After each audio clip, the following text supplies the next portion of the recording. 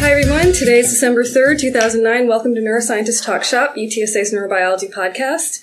Our guest today is Asif Ghazanfar, who's an assistant professor of psychology at Princeton University and at the Neurosciences Institute there as well. Hi Asif. Hello. Around the room we've got Charlie Wilson. Hi. Rama Ratnam. Hello. Nicole Wicha. Hi.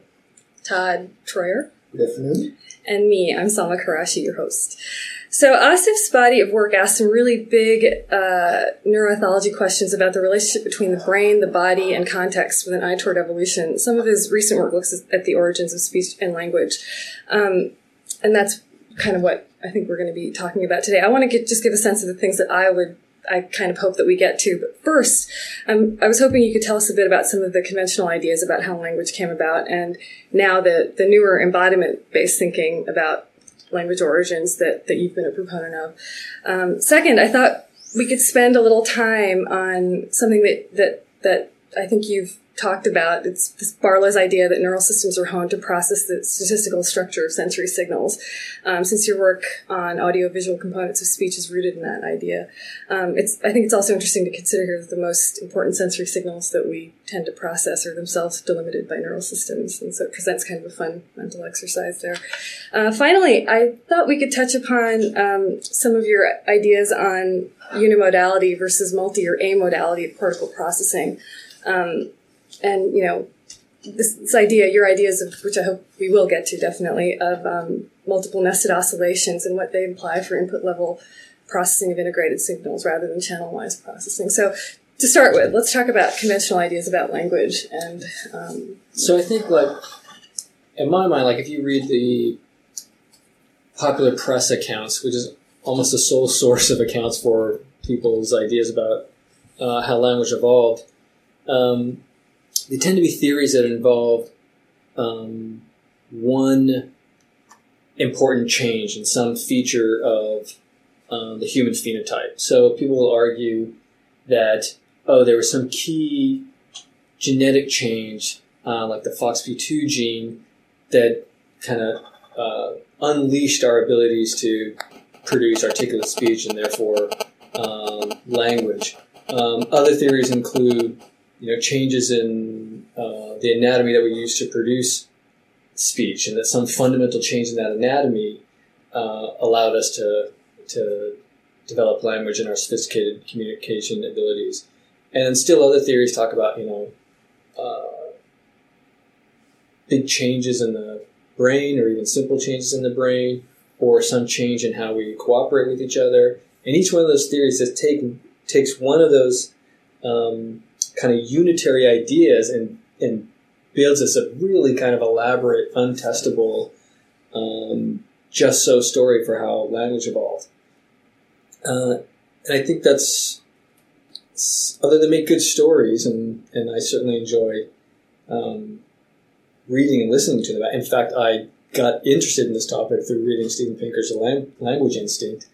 So they're interesting, but I don't think they're very accurate. And I don't think they're accurate because language is really a complex system that has many components, and they all kind of have to work together. And those components can span from the genetic to the neural to context, et cetera, et cetera. And I think it's understanding how those kinds of elements converge and therefore allow language to emerge that's important in the tack that I'm attempting to take. But are those really those perspectives in conflict? Because you could be still looking for that one thing that, the straw that broke the camel's back, the one thing that put you over the edge, but you need all the other stuff there also in place, because otherwise it wouldn't happen, right? You can't just take any critter and change one thing and then all of a sudden they have a full-blown language.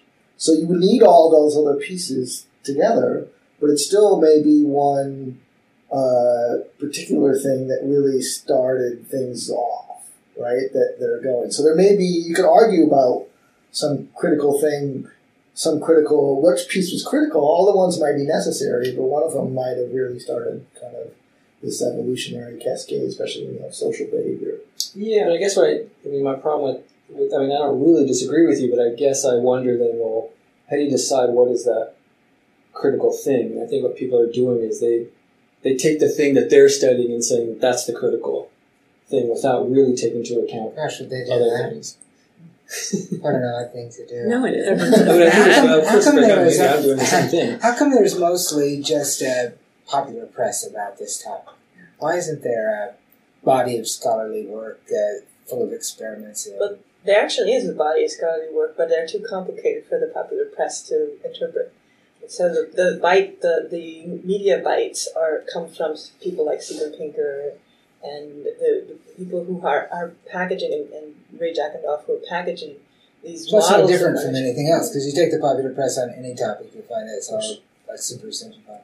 So what is the experimental evidence, one way or the other, about the evolution of language?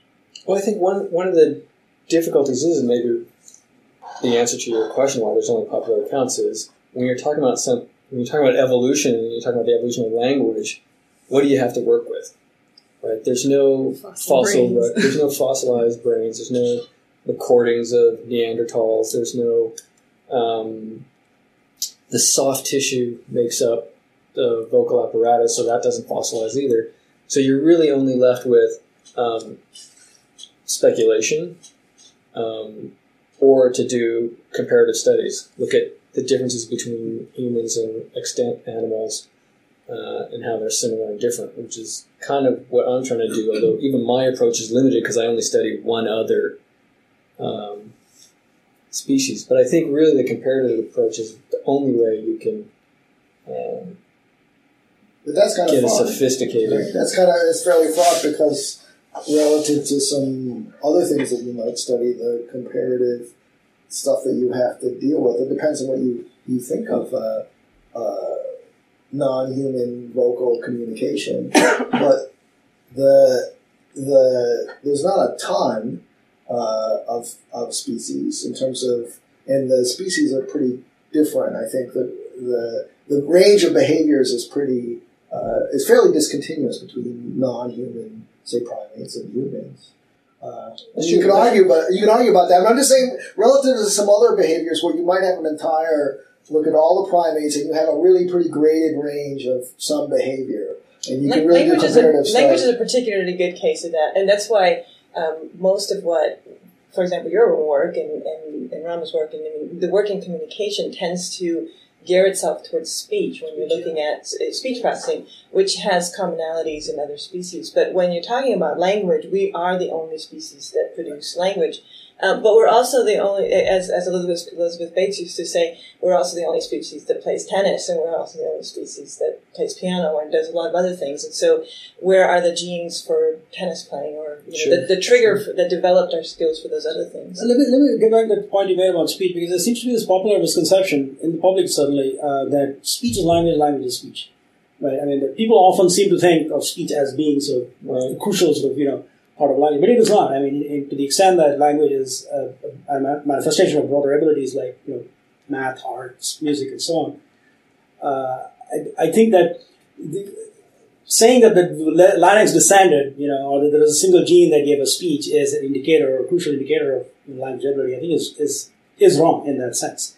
There is something else probably at play here that did you learn to speak first and then evolve language ability, or is it a consequence of language ability? I mean, these are, I think, some of the more trickier theoretical issues that I think I'm not... Yeah, I mean, I try to, at least in my work, I try to, although it may not have reflected itself in the talk, I really can only address things like the evolution of speech. I can't address the evolution of language simply because, for what you just said, humans are the only species that have a system of flexible rules for communicating things. Although there is now some kind of somewhat meager but intriguing evidence that other primate species can actually combine their vocalizations to create new meaning. This is work by Klaus Zuberbuehler studying monkeys in the Thai forest in Africa. So there may be links, and there may not be such a huge gap that you're suggesting, Todd, between extant species and humans. But even if there is this huge gap, it may be that, and this is actually related to something you said earlier, it may be that this special convergence led to this kind of leap in abilities. And I think that convergence has to be from multiple elements of production and perception that can't be related to one way of looking at it, whether it's genetic or physiological. So the work that was done on Kanzi the chimp by Suicide Robot and it was stuff in Terence Deacon, I think, the symbolic species. Mm-hmm. So then, the focus, rather than focusing on language, that you focus on the ability to process symbols, or the symbolic reasoning ability, where you can carry out extended sort of, analyses of symbols in a certain space. Does that really require, where does speech tie into all this? I'm still uncertain about the role of speech. I can certainly understand its importance in communication, but is it vital to language, is the question. Well, I don't think it is vital to language, because you can have language without, right? Yeah. So what is the aspect of language that then manifests, why study speech as a way of studying language? You see my point? Are we trying to get at... Because when you're talking about the evolution of language, it's the closest thing you can get to the evolution of language. But that is why I feel that is the misconception that I'm trying to point out. But you can also there are also people looking at the evolution of gesture and things like that are also language related. Like gesture is not language. Sign language and gesture are two different things. But there are commonalities that may show evolutionary bases that may give you hints about the more complex systems that we can't study directly. I think that, your work showing the coupling between... So let's talk about that. Okay. Yeah. So one of the coolest aspects about your work is that you actually look at language from an input and from a transmitter and a receiver point of view. And you look at how sensory signals from the outside are actually correlated in a statistical way to the neural space. Mm-hmm. So let's can you just kind of give us a little overview and your... So the suggestion that I'm trying to make, or the framework that I'm working within, is that the brain produces a set of stereotypical rhythms. And one of those rhythms occurs in the 4 to 8 hertz frequency range. And this is an ongoing rhythm that's in the auditory cortex and other cortical areas. And what my work is suggesting, the hypothesis that I'm putting forward, is that the structure of a signaler's output is his or her vocalizations and the facial dynamics that are associated with that, producing that vocalization, also occur with this 4 to 8 hertz rhythm. So it makes a nice kind of match between what's going on in the receiver's brain and what's being produced by the signaler. And I think that matching allows these oscillations to perhaps resonate with each other, thereby amplifying the communication between the two individuals. And this rhythm is present in monkey vocalizations and similar to what audiovisual human speech. So it seems difficult to come up with a null. So it'd be nice to have something that's more optimized to the brain that it's being communicated with than, say, 4 to 8 hertz, right? So it may be that there's lots of stuff that happens there and you're just following that range and you're not, it's not like you had a whole range of things to try to speak and then you decided on the 4 to 8 because that's the one that's good. So the question is that, how broad would be our flexibility in terms of, suppose you wanted to say a lot of things fast and you could only speak so fast. Say you couldn't speak faster than 10 hertz, well then you're going to be in 4 to 8. So 4 to 8 is also a range is there any more subtlety that sort of plays itself out within that 4 hertz window? Is there... certainly the signal, we're just looking at kind of the envelope of a speech signal and saying it has this kind of consistent rhythm. There's lots and lots of other temporal information embedded in the speech signal that may be used for other... to communicate other aspects of someone's intentions. But this 4 to 8 hertz rhythm seems to be ubiquitous across languages, across contexts. And if you speed it up, kind of the experiment you're suggesting, you dramatically lose intelligibility. So what I think what I was going to mention earlier was that I think that kind of is the fundamental answer to Rama's question about how is speech and language, the way you're looking at it, related evolutionally. Because language is temporally dynamic, and it has to be sequenced and sampled in a temporal dynamic way, whether it's auditorily presented or not. And asking questions about fundamental processes that are happening, the sampling rates, the coactivation of information in the receiver and sender. I mean, those are fundamental questions to getting that sampling rate for linguistic information to begin with. And so it's sort of the basis for being able to understand language processing as a start. I mean, it's not the answer to where we've got syntax, but still it's a very important start. Well, Tanzu studies this sort of sampling rate for communication with birds, right? I mean, is there... It's the same. It's in the same range. Exactly the same. Even if you got a little, you got a little teeny little bird and stuff. So there... How is it in the same range? Because the syllables are 48 hertz. Or at least at the notes, the subcomponents of the notes of the distinct spectrotemporal components, 48 hertz. You talking the envelope fluctuations? Yeah, I thought it wasn't. I thought, because I looked up, Fred Tunison's work, and he doesn't, the way he analyzes his data doesn't specify a range. He only says it's less than 10 hertz. Less than 10 hertz. Well, yeah, but I don't know that he's done it in terms of looking at the envelope or whatever. Yeah. All the things I know, if I look at syllables and break things into syllables, there's long syllables that are the ones that are over,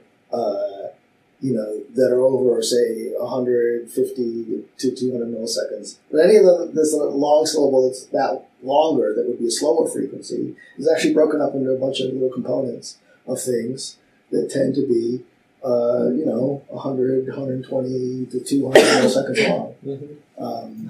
And they breathe in into that range and so forth. So certainly in the same ballpark. I mean, they may be... Yeah, I mean, it depends on when you ask me that question.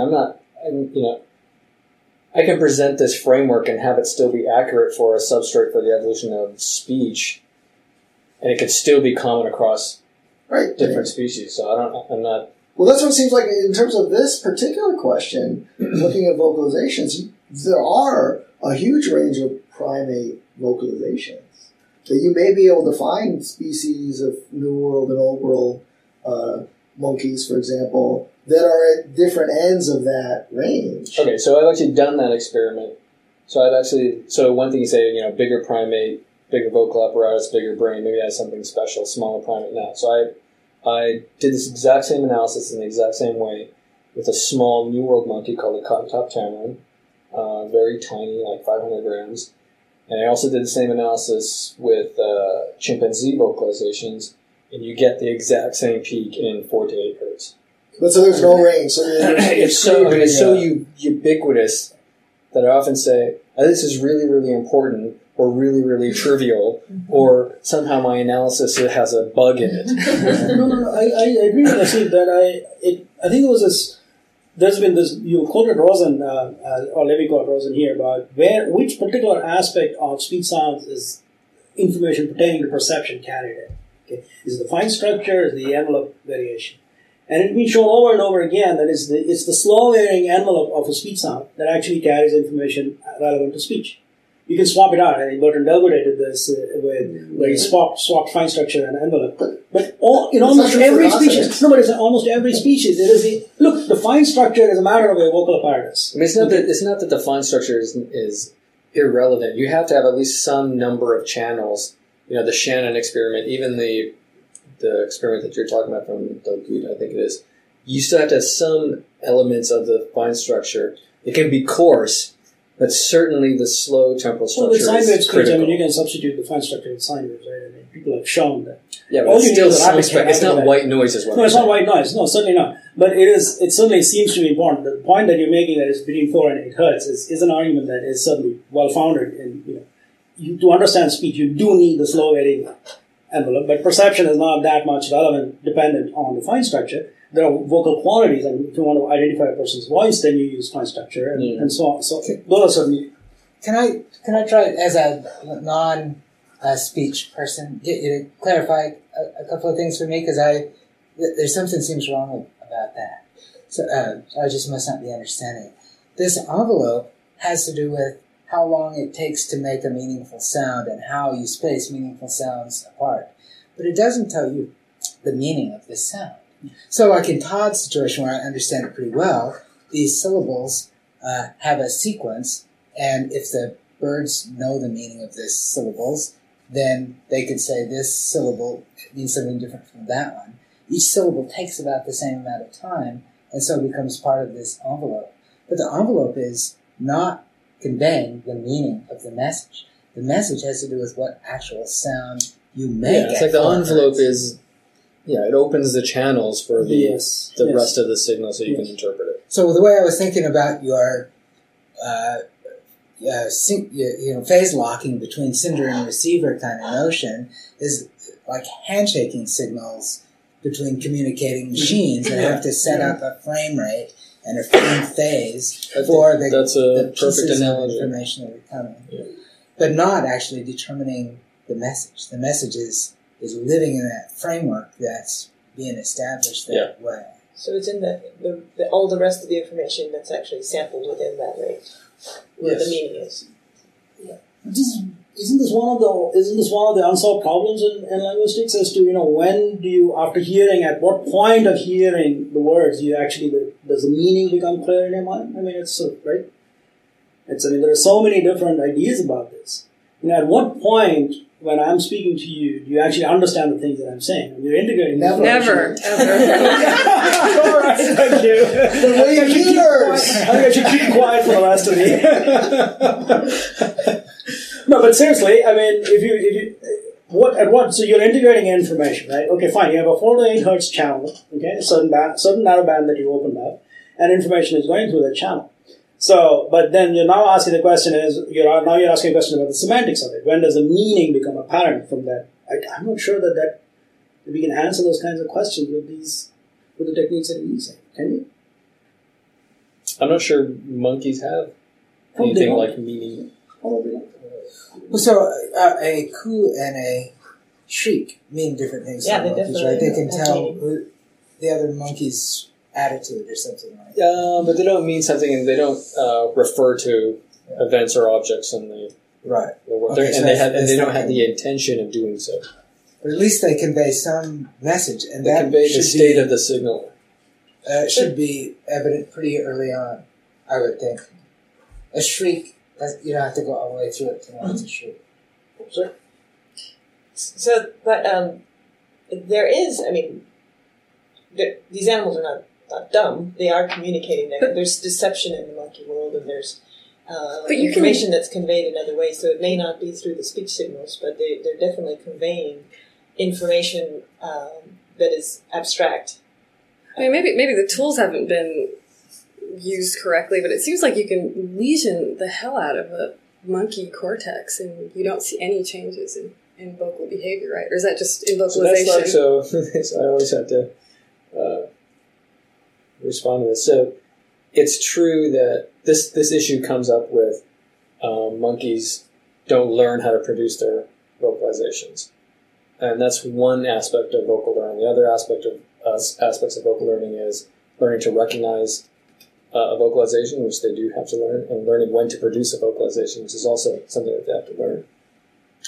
And this is the big contrast with people who study songbirds, is that songbird folks can definitely claim that birds can learn their vocalizations and therefore a better model for vocal production learning than primates would be in comparison to humans. So what you're saying comes from that literature where people have lesion, motor cortex, or what they think is Broca's area in the monkeys, and it doesn't seem to have an effect on the monkey being able to produce a coo call. But those experiments, and that's probably generally true, but those experiments weren't terribly sophisticated in the following way. When they did, they were just asking, or their assay was just, do the monkeys produce a coo or not? And the answer is yes. But they don't look at how the acoustics of that coup may have changed if you lesion, part of motor cortex. We know motor cortex is involved in chewing and producing tongue movements, stuff like that. So articulators are involved in producing vocalization. So if you lesion motor cortex, it's likely to affect those articulators. And affecting those articulators is certainly going to affect the acoustic structure. So it's not that they don't have an effect. It's very likely that the effect is just subtle and possibly important. Is there a difference in learning in the absence of sound between species? So the monkey or primates and birds, if you have, isn't it in your vocabulary, if there's an absence of the signal, they still develop to a certain degree the same calls? Yeah, so they develop some species typical vocalization. Now they need to hear. If they don't hear themselves, if they're deafened, then it's really crappy. Then you can barely tell. I mean, you may be able to tell species specific, but it's really bad. But in the monkey, would you get vocalization without if they have no auditory experience, yeah, I think you get vocalizations. You still get it? Yeah, and they're pretty recognizable. So they're still pretty very low level, very basic. Yeah. The calls may not be that different in birds. I actually don't know. The unlearned, because there's unlearned vocalization that are calls, and they may not be, and they don't depend on the forebrain and other kinds of things, and they may not be there. It's just when they try to produce song, which is this long, complicated thing, then it's just a mess.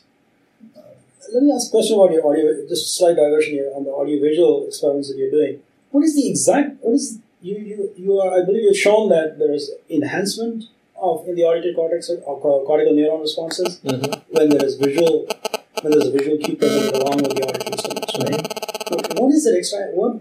To what extent? I mean, what is that visual information giving? I mean, what is it providing to the animal over and above the auditory information? Is it emotional? Is it semantic? What? So, because of the nature of my experiments, I can't address that question yet. So, although the more accurate version of the story is that when you add congruent visual information with auditory information, you can see either enhancement or suppression. Both are forms of integration, and both are nonlinear. And so your question is, what is that? Does that help at all? And some of the things that we see is that adding vision makes the neurons more selective. So you can have a neuron that responds to 3 different vocalizations, but only shows integration to one of those vocalizations and its accompanying face. So it makes things more selective, so therefore making the signal more clear. There's another recent result. It's not my work. It's work by Christoph Kaiser, and he's shown this kind of paradoxical effect when it comes to enhancement and suppression. And what he shows is that although we typically think that if you see an enhanced neural response, that's somehow going to relate to an enhanced perceptual response, what he shows is it's actually the suppressed neural response that convey more information. And they do so because the suppression actually reduces the variability of neurons, and therefore their capacity to carry information is just increased over the enhanced responses. So it's a little bit unclear, but the correct experiment to do is to actually have the monkeys perform some clear audio-visual task and then ask what is the relationship of that task to the neural responses that you're recording. So is the time lag there important? Because there's like that timing synchrony between the visual signal and the auditory signal. If you compress the two, do you still see those modulatory effects? So that's an interesting question, and it's a bit complicated. So there's an idea out there that I think is a good one, and the idea is the following. You have these ongoing auditory cortical oscillations. And the idea, and this is from Charlie Schroeder, the idea is that when you have a visual signal, let's say it's a mouth movement of a face, what it does is it resets that oscillation. Okay? And that the integration you see, whether it's suppression or enhancement, depends on when that subsequent auditory signal occurs. And that subsequent auditory signal can fall on a peak of excitability or a peak of low excitability. If it falls on a high excitability peak, it's going to get enhancement. If it falls on a low excitability peak, it's going to get suppression. So there's not a straightforward, and since it's an oscillation, you could get something that's enhanced that's longer in time than something that's suppressed, depending on where that low or high excitability peak is. So that means the delay between auditory and visual information might be partly related to the frequency that's. Yeah, so that's why. So that was kind of what I was alluding to in answer to his question during the talk, which is for audiovisual speech, you can tolerate things up to 250 milliseconds. But so it seems like then you could tolerate. You couldn't tolerate them, and then you could again at 500. Yeah, so that's the strong prediction of this hypothesis, and it hasn't been tested. So what about? But from a perceptual integration point of view, the visual signal is almost. It seems like it's really important. I mean, you think of the McGurk illusion. Is it called McGurk? Yeah. McGurk. Yeah, and that one, I mean, it's completely the visual input that delimits what you hear, right? I mean, it totally depends on how reliable the signals are. So what does that mean? What I mean is, like, if vision is the strongest signal in a particular context, then it's going to have a dominant effect over the other sensory systems, audition in this case. But if there's situations where the auditory signal is more reliable, then it can actually influence what you see. So the now classic example is when it comes to temporal perception, the auditory system is better, and it can actually influence your ability to see events. What is this That's one of those illusions. So It's amazingly robust. It's the one where it's a ga and is it a ga and a Yeah, ba? that's the McGurk illusion. Yeah, so but you can close your eyes and it becomes a ba, and it's the visualization is a person's mouth making a ga sound, and then you hear the a input, third sound. auditory input is it a third? Third syllable. Yeah. Oh, okay. Because you can close your eyes and it totally goes back and forth, even though I know what I should. The visual, you don't ever hear what you see. Related to that. So the idea is that you have two syllables and there's a third one in between in the structure of the phonets and in the structure of the mouth and the shape of the mouth. And so you see the middle ground influenced by the visual system.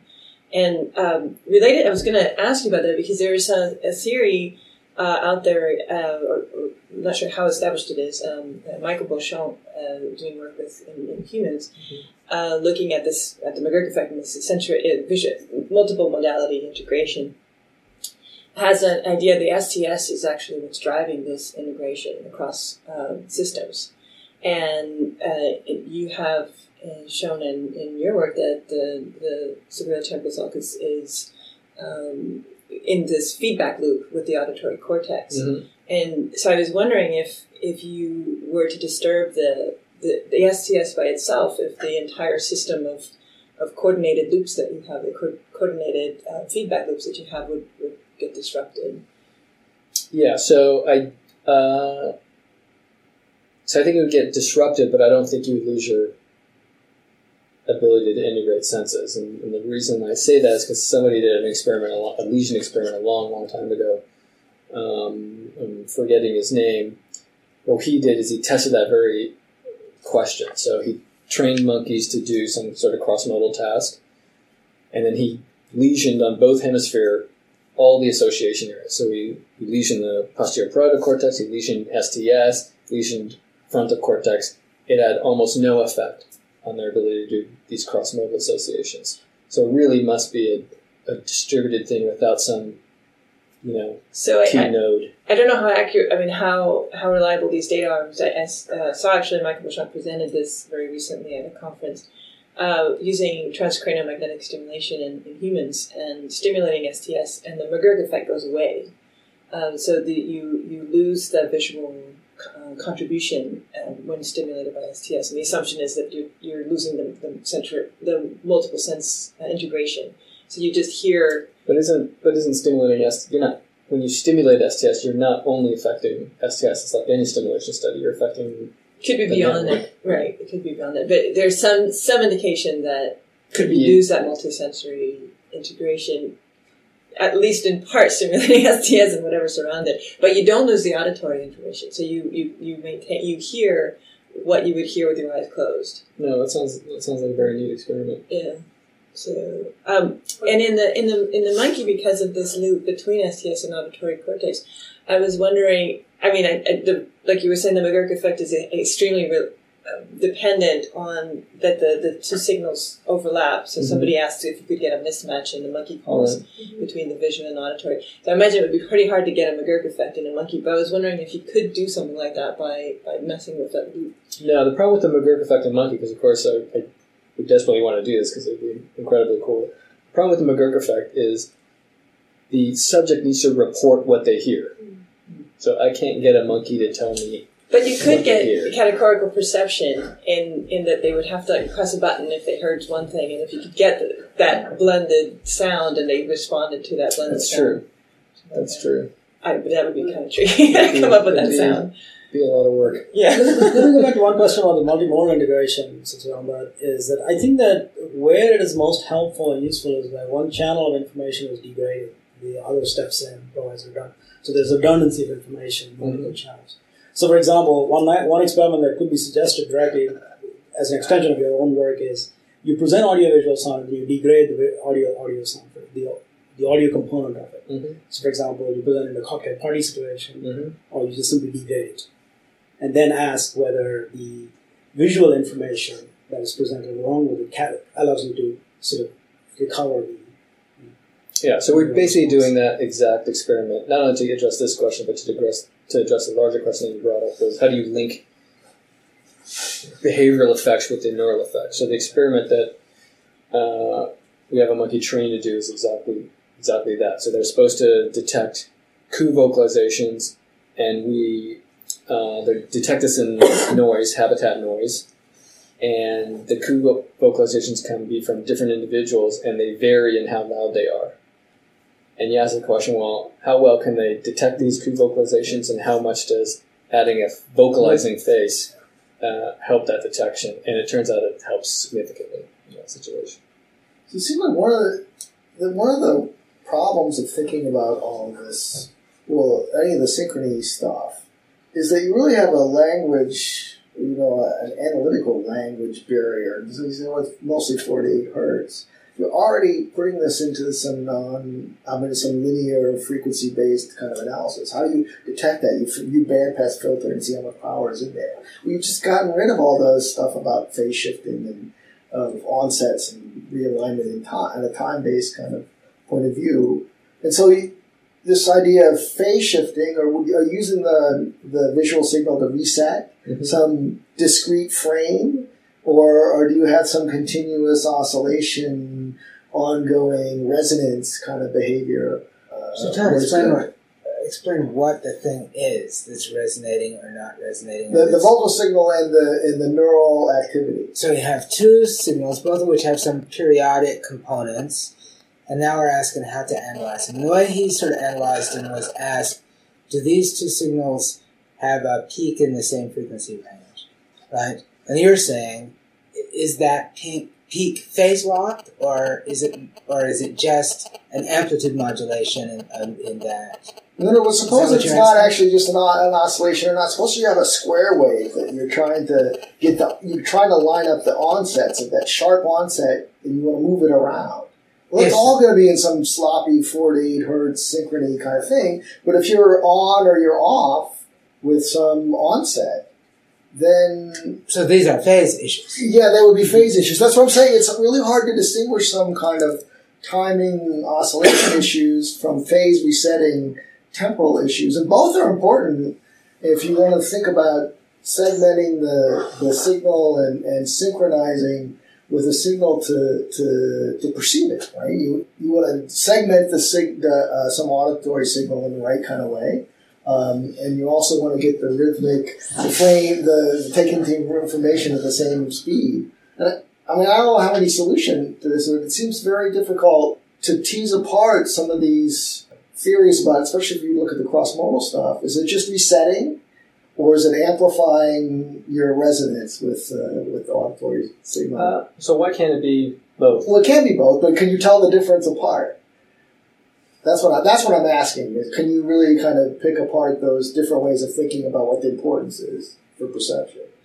I'm not sure. So to be honest, I haven't thought about it in the way you just presented it. I haven't thought about that problem, and frankly, I'm not sure I understand the problem.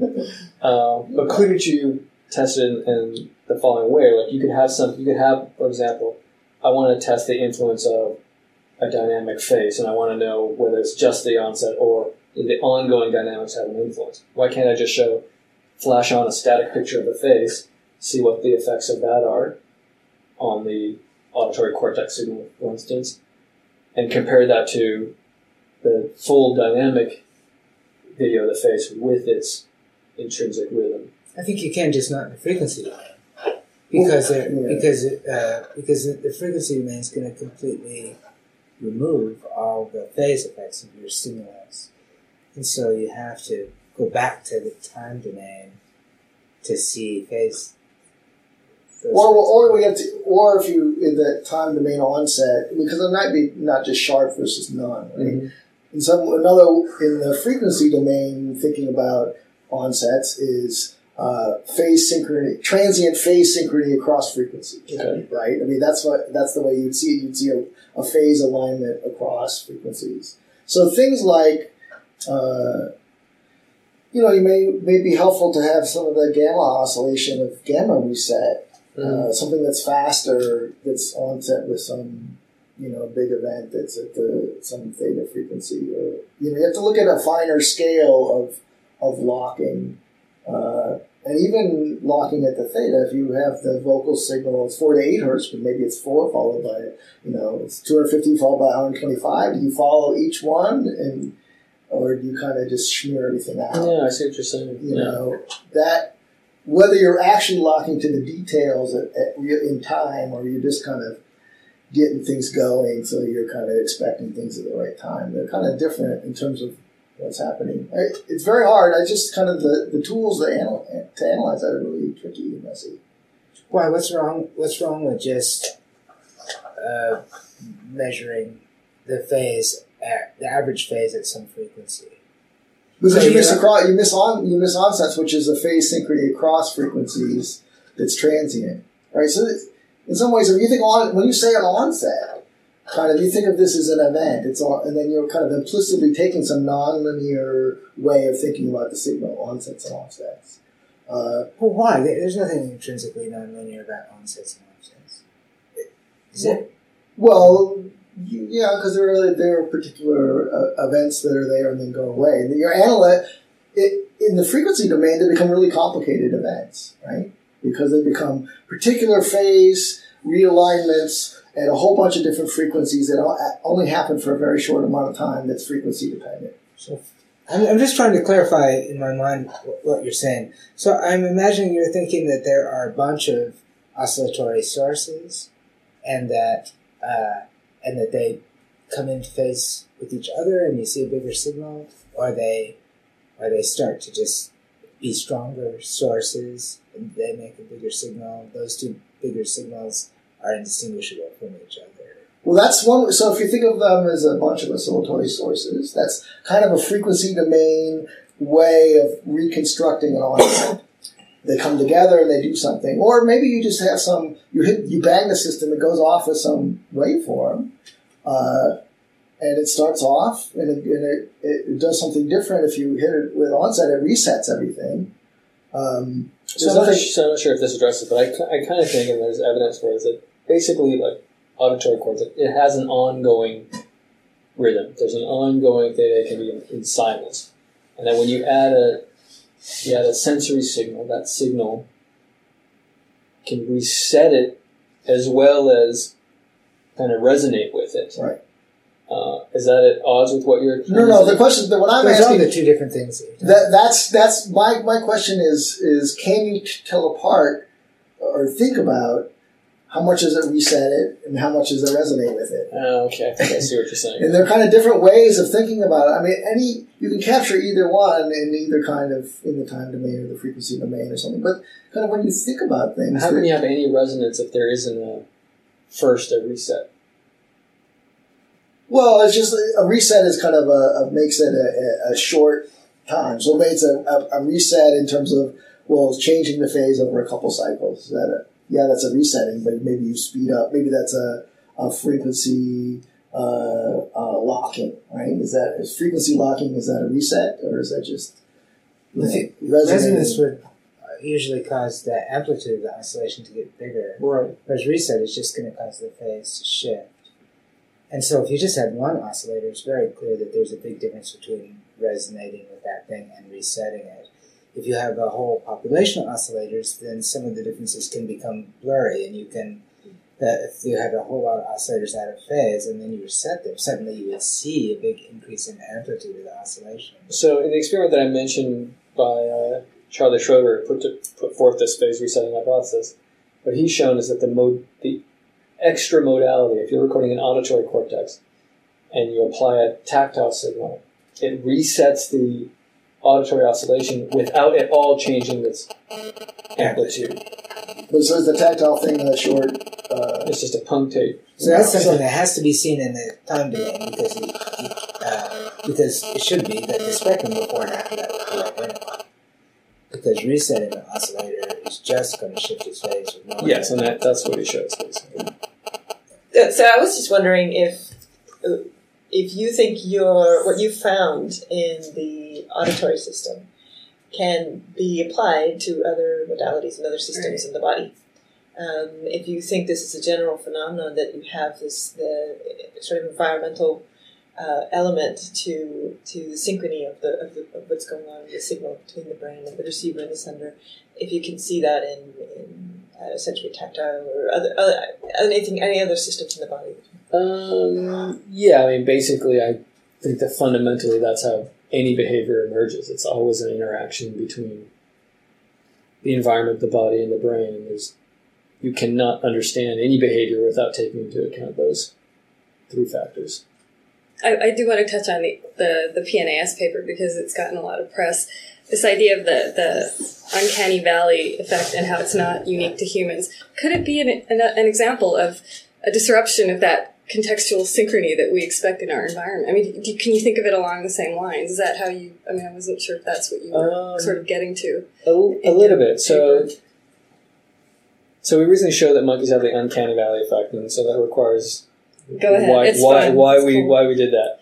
So a lot of the questions that came up require that somehow we manipulate the signal. And since I'm using naturalistic signals, we need to have some sophisticated way of manipulating those signals, like, whether it's the dynamics of the face or... So what we had to do in the lab, what we decided to do in the lab, if we want to test all these phase resetting ideas, and et cetera, we need a face that we can manipulate. So we decided, okay, well, why don't we just make a synthetic monkey face? There's people all over the world making synthetic human faces to interact in various commercial applications and for helping kids with language disabilities, etc. So why don't we make a synthetic monkey face? And we made one, and the first question that you ask as soon as you look at this, the first question is, well, are the monkeys going to look at this as another monkey? And that's what leads to the uncanny valley. How do you know if what you've generated, the face that you've generated, is real enough to elicit the expectations from the individual that's viewing it? And so the uncanny valley is kind of a test of that. And it dates back to this a roboticist, a complete hypothesis from this roboticist named Mori from the 70s, who basically said, well, you know what roboticists need to do? They need to stop making robots that look really human-like because it just creeps people out. Okay, so what he said, he made this hypothetical curve where as you make robots more and more human-like, people have an increasing preference up until the point where they look too human, and then the preference drops dramatically and then rises again for an actual real human. And the reason for the drop he argued, is that now you've made something so real that the expectations that that face should perform exactly like a real face cannot be met. And therefore, they find it disturbing, or it looks like a corpse or whatever. So we wanted to test whether that same phenomenon occurred in monkeys. Our primary reason for making the aesthetic monkey faces was, as I suggested, we want to use it in experiments. But the issue came up, and it was interesting because many people explain the uncanny valley effect in humans by invoking evolutionary psychology arguments that, oh, well, uncanny faces elicit our evolved module for disgust or violates our module for facial attractiveness. And really, if any of those evolutionary ideas are true, then the only way to test them, like language or speech, is to do a comparative study. So that's what we did with our monkeys, where we showed them real faces, realistic avatars, or really unrealistic faces, like a monkey face that looks like the Terminator, basically. And what we find just by measuring very simple looking time is that they'll look for a really long time at real faces, they'll look for a really long time at like the Terminator, really artificial faces, and they look at those significantly longer than the realistic monkey avatar faces, suggesting that monkeys have an uncanny valley like humans and make tenable those hypotheses invoking evolutionary ideas. Now, do I believe that there's an involved module for attractiveness or disgust? Not really. What I think basically is what's going on is you build expectations. You experience certain types of faces in the world, and you have an expectation for what a monkey face, if you're a monkey, or a human face. If you're a human, you have an expectation of what those faces look like. You build that through sensory experience. And if you see something that violates those norms, you will get the uncanny valley effect. So I think it's actually a very simple explanation. It's probably not specific to faces. You could probably get the same thing with voices or any other thing that you're very familiar with. That was very long. No, that was great. I thought it would have sparked some cool discussion, but I think we've maxed out. Oh, I thought that was a nice way to end with you saying something instead of us. Thanks, Asa. This was lots of fun. This has been Neuroscientist Talk Shop. Cool. So what's the rate? Do you know? I was going to just... Oh, no, we're going to dinner. This is not over yet. Is there any difference between sign language? I was going to ask you that. Is that the temporal structure of hand movement? Can you even do that? I don't know, but so here's something bizarre. I was at this audiovisual speech meeting, and someone was there actually. His first name is Kita. I don't even know if that's his first name or his last name. But he studies gesture. He was looking at my presentation. He just happened to measure the dynamics of hand gestures, not sign language, just gestures that people use in everyday communication. And it turns out that there's a certain temporal aspect of gestures that totally falls within the 48 hertz range. That's just so crazy. Like, what's special about 48 hertz?